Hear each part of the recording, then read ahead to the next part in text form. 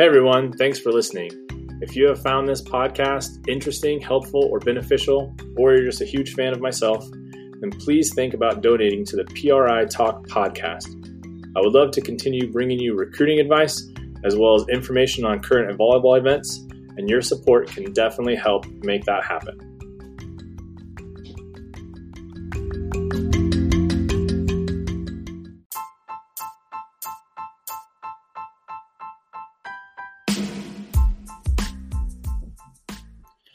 All right. Good morning, everybody. Today on the podcast, we're going to be talking about NIL. That's name, image, and likeness. So thanks for tuning in and hope you enjoy it.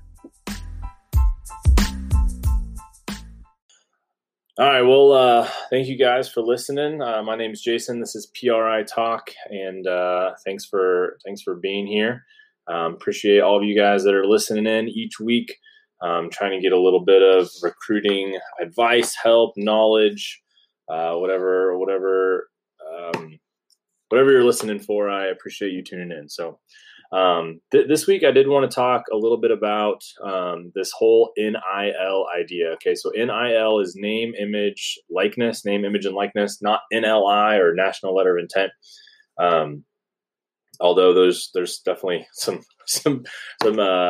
maybe not similarities, but definitely some comparisons going forward with these two things. But wanted to talk about the NIL.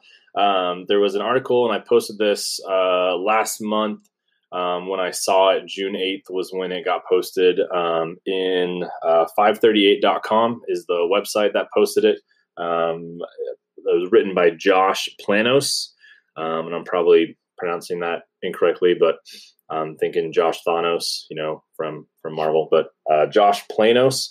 From last month, June 8th, student athletes will soon be social media influencers, and one college program is helping them do it. Okay, so in general, this article, or as a whole, this article is about University of Nebraska, and we'll get into some of the details and what they're doing to get out ahead and proactively approach this NIL thing, which I'm all for the proactive approach piece of it. I do have some issues with the name, image, and likeness. Not that it's an all around bad thing. Obviously, the NCAA is light years behind this, like they have been in the past on almost everything. So that's really of no surprise. But want to kind of get into the article. It definitely brings up, I think, some good talking points to discuss as we get moving forward, because this is definitely something that's not going to go away. It's not going to disappear. It will affect college athletics one way or another here moving forward. So just going through the article, and you can go find it online. Again, I shared it on Facebook. But in mid-March, University of Nebraska, an athlete marketing program, Open Doors, announced the launch of the Ready Now program, a first-of-its-kind partnership that will assist college athletes with individual branding to market themselves as social media influencers. Every student-athlete will be provided a valuation of their brand, as well as insights into how to boost engagement, augment their social media following, content calendars, performance benchmarks, and various strategies will be provided to every athlete representing the Scarlet and Creams. Okay, so basically, social media influencers are kind of the big, let's say, big money makers right now. But it's an easy way, or a simple way, I guess. Maybe easy is not the right word. A simple way to influence your brand and make money off social media posts, Instagram posts, whatever. And so, what I think is good about this piece is that it's kind of the first the social media aspect, the Instagram aspect of all of this is kind of the first and simplest way that these athletes through the NIL are probably going to be able to make money. And we'll get into more of this later, but they're attacking the social media platforms first, which I think is really probably the best way to do it, because in the grand scheme of things, not every athlete's going to get signing Nike deals or signing in front of whatever. They're not going to be able to do that kind of stuff. But being a social media influencer is definitely something that a lot of these athletes will be able to do going forward. And so I think it's a good way to hit it. The other piece that I like, and like I said, this isn't going to go away. The NIL stuff is here for college athletics, and it's definitely going to be around. And so I do like that the University of Nebraska is getting out ahead of this, and trying to create a foundation for their athletics department about what they're going to do and how they're going to handle it going forward. So the partnership, I think, in general is a good thing. Okay.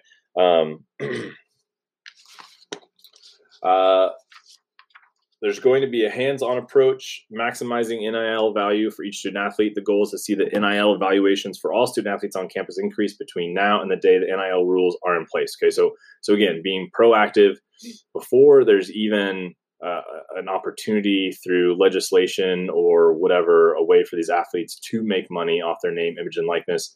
They are getting out ahead of it, which I think is good.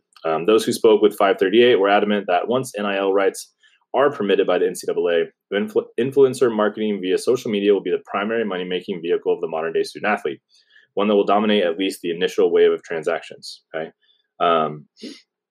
they've even gone to the point where they're adding the athlete's social media, whatever their Instagram account or Twitter account, whatever they use mostly, is going to be actually a part of their roster. So that you can go and I guess click and go to that actual athlete's profile page from the athletic website, which is interesting kind of way to do that. Imagine being told as a teenager that an inquiring school estimates that you could garner 5 figures worth of endorsements, money that could go toward improving living conditions for your family and setting up for your post-college life. That's a powerful incentive, one that's already being used in recruiting pitches, coaches told 538. Okay, and here's where I guess I start pumping the brakes a little bit. And it says this in the article that this is going to be a compliance nightmare, which it is. I think the Nebraska coach John Cook has already been on record saying that he's telling athletes that they'll make more money playing for Nebraska than they can anywhere else, and that may or may not be true. You can look into the article for some of the details, but the fact that that's already being used as a recruiting pitch to me makes me want to pump the brakes a little bit. Okay, because I think it's on one hand, I think it's great to say, hey, we've got this program that's going to help you, evaluate your brand and get your name out there so that you can make some money on the side. Like, I think off your name, image, and likeness. Like, I think that approach is good. I think what I get worried about from the recruiting side, or not just from the recruiting side, but I think from kind of the other, once an athlete's there, right? You go on a recruiting visit and you walk into the coach's office, and this can happen in any sport, I guess. Walk into the coach's office and he sits down and shows you 4 different file folders maybe, and says, hey, so here's all the companies that have agreed to sign with you if you come to the University of Nebraska. Maybe they're local, maybe they're national, I don't know. But that doesn't seem that far off to me, right? Now, my friends in compliance have said, well, coaches are going to be hands off. And after he said that, we both laughed a little bit, because coaches aren't hands off on anything, right? Coaches aren't hands off of anything that happens in their program. They are into all of it, right? Which is, again, why, again, this article even says coaches are actually using this as a recruiting pitch. Okay, so the recruiting pitch and the files on the desk aren't that far off. So that's one of the things that kind of worries me and makes me nervous. And then we get into the whole Odell Beckham Jr. thing that happened after the national championship, and he's handing out wads of cash to athletes. Like, that's, I mean, under this NIL stuff, that's going to happen, and it's going to be blatant, and it's going to be out there in front for everyone to see. And so those are some of the things that I guess are disconcerting to me from the NIL perspective. Okay, so should athletes, like, should the Madden NCAA football game be able to make money off of making their athletes on the game look exactly like the athletes at a school. No, they shouldn't be able to do that, right? So should A&M be able to, sell T-shirts that say Johnny Football or jerseys that say Johnny Football with his, jersey number and stuff like that, without the athletes getting some of that? Like, that to me just makes sense. There definitely should be something in the legislation, in my mind, that creates a little bit of a, I don't want to say a buffer, but I can't think of the right word, that creates something there for the athlete to say, hey, like, you're literally putting my name on a jersey and I don't get anything for it. Some of those things make sense. Some of the other stuff, again, under the table, cash, all that kind of stuff, the kind of peddling, companies or whoever that are going to sign deals with athletes if they come to a certain school, right? That those things to me are the worries, right? We all saw this with basketball just a couple years ago when all this happened with Adidas got hit really hard, but Nike and Under Armour and they were all doing it, right?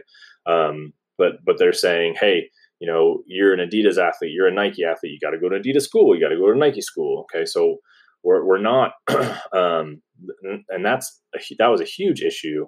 As far as money being given under the table and money being given to parents and family members and things like that. And that to me isn't necessarily going to go away. But maybe you don't think that's a bad thing. Maybe you don't think those things are bad. But I think there's definitely some issues there, especially with the amateurism, right? So I think that's part of the why I pump my brakes, is because there is going to be a lot of coaches are going to be involved, right, at every sport, okay, for the most part. One of the things that's interesting about Nebraska doing this is, Nebraska, it says this in an article, Nebraska represents a unique backdrop for an NIL experiment to be conducted. It's a Power 5 school in one of 24 states without a professional sports franchise and features just 3 Division I athletic powers within its borders. Okay, so there's only 3 Division I schools in the state of Nebraska, no professional sports. And so when it comes to athletics, collegiate athletics, those college athletes are, the homegrown heroes, so to speak. Okay.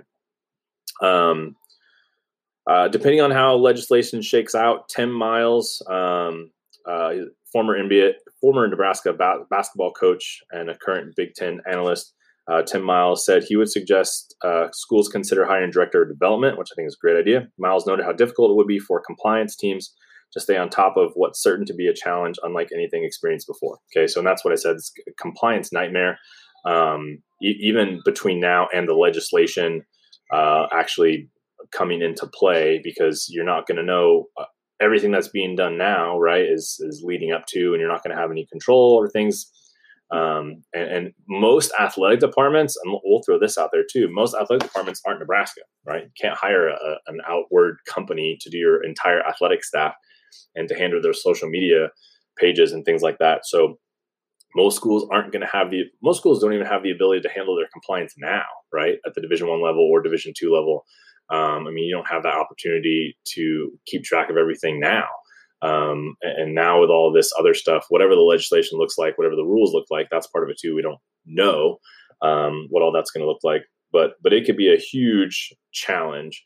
And I think, one, helping the athletes evaluate their brand and boost likes and followers and things like that to try to make a little more money on the side is one thing. But are we helping them with their money management? Are we helping them make good choices with the money that they get, and things like that? There's definitely a lot more pieces than just growing their individual brand, their NIL brand. There's definitely more pieces to that, and hopefully some of this is being covered. It's not talked about in this article, but hopefully some of that stuff is either being covered or going to be talked about or going to be addressed here down the road, because we are still really a couple of years out from this stuff kind of happening. So Nebraska isn't the only school doing this. In the article, it mentions Georgia Tech football team has partnered with someone. But it does say some are even trying to develop relationships before a player arrives on campus, right? So that's, getting into the whole amateurism piece of college athletics, and coronavirus is certainly having impact on all of that as well. But the amateurism of college athletics, I think is I don't want to say it's going to go away when all this kind of stuff happens, because there's obviously, there's definitely athletes that are going to make $50, maybe. And there's going to be athletes that make thousands, and it kind of lays it out in the article, kind of comparing the different athletes in each sport and how many followers they have and things like that. Well, one of the thing, and there's some other companies that are getting ahead of this too, trying to help out athletes. The studentplayer.com, it mentions in the article, is we get involved and engage with the fans and athletes before they even pick a school. They'll come to the site and see what sponsorship opportunities are available at different schools, and know that there will be an offer from us to whoever ends up playing at the university. So I went to studentplayer.com and kind of, because I was curious about what it looked like. It said it had raised more than $100,000 from contributions. Most of that money is from one company, I think. It looked like it donated $100,000, and kind of the other money is from individuals and things like that. And I don't know anything about studentplayer.com except what I found on the website. But it looks like the idea is, hey, if I want to choose between, let's just say, because we're talking about Nebraska, let's talk about the other two. Let's talk about Creighton. Let's talk about Nebraska Omaha. If I'm choosing between those two schools, well, I can go to this studentplayer.com and I can see how much money either of those schools has for my sport has brought in, and what my opportunities are for me to get a chunk of that money. Okay, so it's a little weird, and definitely weird to look at and go, wow, that's like, this is something that could really affect an athlete's decision on where they go to school. And I think that's kind of what this whole article and what Nebraska is getting out in front of, is that that this is going to come into to be part of the decision making now for athletes, similar to what the COA, the cost of attendance, has done for some of the Power 5 schools and some of the schools that have more money that aren't maybe a Power 5 school. That cost of attendance makes a huge difference as far as living expenses and food and things like that, and gas. So that has definitely come into play for those schools, and I think this is something that will too. Those schools that have the opportunity, the support structure, the branding, those schools that have those opportunities for athletes are going to be more. Those athletes are going to be incentivized to go to those schools more than they would another school. Okay, so you're comparing, not only comparing the level of play, but the level of support and benefits that you get from picking one school over the other. Okay, and in a lot of ways, the education side of it is not even a factor anymore. And that was something that this article kind of hinted at, was that it's already not. And the student first aspect of college athletics is kind of a joke. And I do just disagree with him there. Go look at any women's soccer team across the country, a women's volleyball team or rowing teams. Those teams at most institutions historically will have some of the highest GPAs of not only their athletics department, but across the country, right? And those athletes are becoming doctors and nurses and all sorts of other things. And so education is definitely still a piece of it here. I hate the idea that we're throwing that all away. And let's be honest too, like the difference. Several athletes are going to be able to make thousands of dollars, but like I said, several athletes are going to make 10. They're not, their brand is not going to be as big as other athletes. And so there is still the educational piece of this that I think needs to be included. So So yeah, it's a good article. It's definitely something that I'll definitely be chatting with college coaches over here in the next couple of years and figuring their perspective and things about the NIL and what the process looks like. Obviously, haven't heard anything about it recently because the NCAA has their own things to worry about, and college coaches have their own things to worry about, trying to figure out, are we going to have a season, when our season starts, and things like that. But yeah, it's an interesting topic. If you guys have any thoughts or questions about the NIL stuff that you would like me to maybe find out or dig into some college coaches for you guys, I would definitely love to do that and get that information out there. Okay, so I do want to talk a little bit of recruiting. I do have a little bit of time here, and I wanted to hit on this thought real quick. So I'm typing up my blog post for this here in a little bit after the podcast to go out tomorrow. But I did want to touch on this communication aspect of recruiting right now, and especially with the 2022 class. And I think as a whole, it's been interesting to me to see the communication between athletes and coaches over the last month.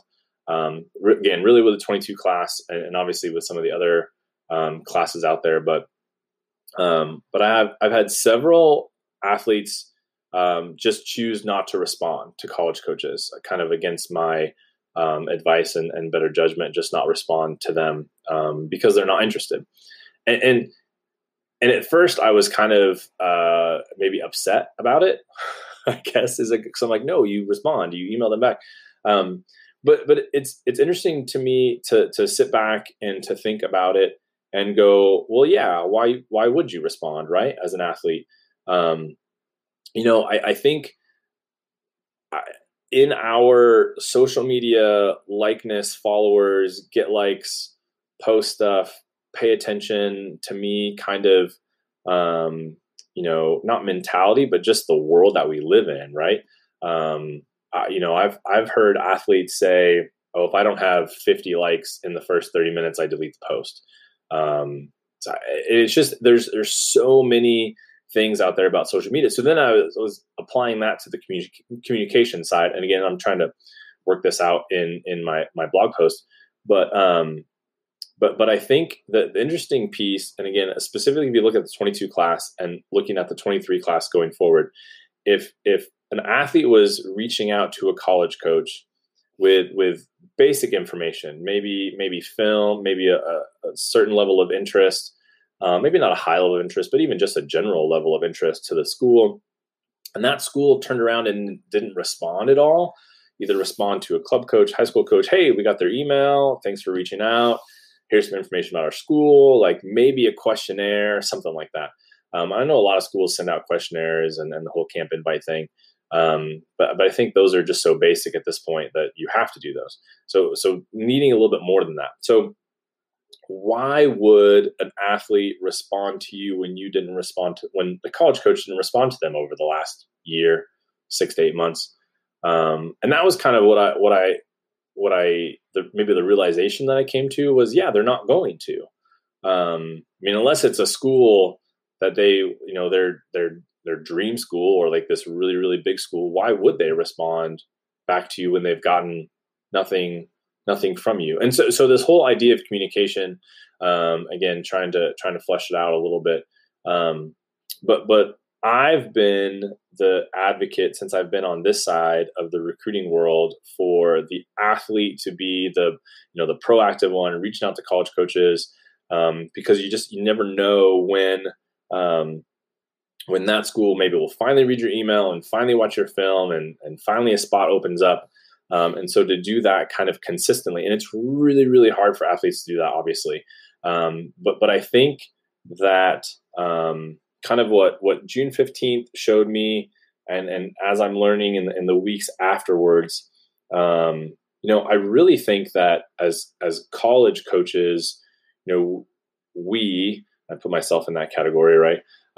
Should be modeling that communication behavior and what that looks like, right? And not just sending out the general thing, because you're not going to get the response that maybe you want. So now, because because college coaches haven't been responding to kids' emails and contact information or whatever, over this 6 to 8 months prior to June 15th. Now, when they do and they don't get a response, it's kind of expected, I guess. So I don't know. It's an interesting thing. I would love to hear, maybe some athletes' thought on it, some parents' thoughts, some coaches' thought on that. But coming from the perspective of, should the college coaches be the ones, being the example of how to communicate to athletes, and even just from this simple thing that drives me crazy, right? Because I'm on this side and I talk to a lot of college coaches. But when I have an athlete get an email back that says, "Hey, we're done with this class," or, we're not recruiting your position, something like that. And I know that they're still recruiting kids in that class, and they're still recruiting kids in that position. So just even something as simple as communicating, "Hey, we're done. Like, we're not interested in you," right? Like that to me is the simplest, easiest thing to do. And I think we should do that more, because I think, making kids hold on to this sort of hope that they're somewhere on the list, is disingenuous and not helpful and all that kind of stuff.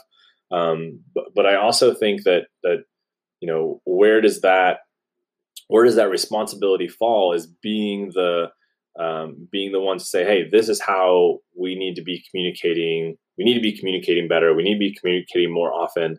Anyway, that was just kind of my thought. I think that I've always thought that both sides could do a better job of communicating. But kind of trying to look at it from the athlete perspective, from this idea that, hey, if I'm the athlete and I'm sending out a bunch of emails to schools and I don't hear anything back for 6 to 8 months, when they finally reach out to me, what incentive do I have to respond back to them? So yeah, that's kind of my thought. It's an interesting idea that I'm trying to figure out. And what is going to be the best way to handle those situations when, you're not interested in a school, and trying to get athletes to say that it's okay to let them know they're not interested. And silence shouldn't be, the international signal for not interested. Right. And I think that's where we are on both sides. Is an athlete doesn't hear from a college coach, they assume they're not interested. College coach doesn't hear from an athlete, assume they're not interested. But we don't even need the silence, right? We could just communicate a little bit better, I think, on both sides. So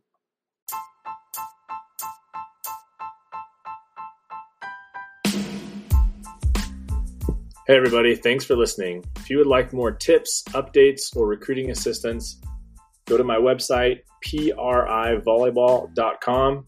Check out my blog, or reach out to me directly if you have any other questions. You can also find me on social media, on Facebook and Instagram at Parallel Recruiting Initiative. If you need specific recruiting help, I have a couple different ways I can help you. Please reach out to me on my website or social media. Thanks for listening.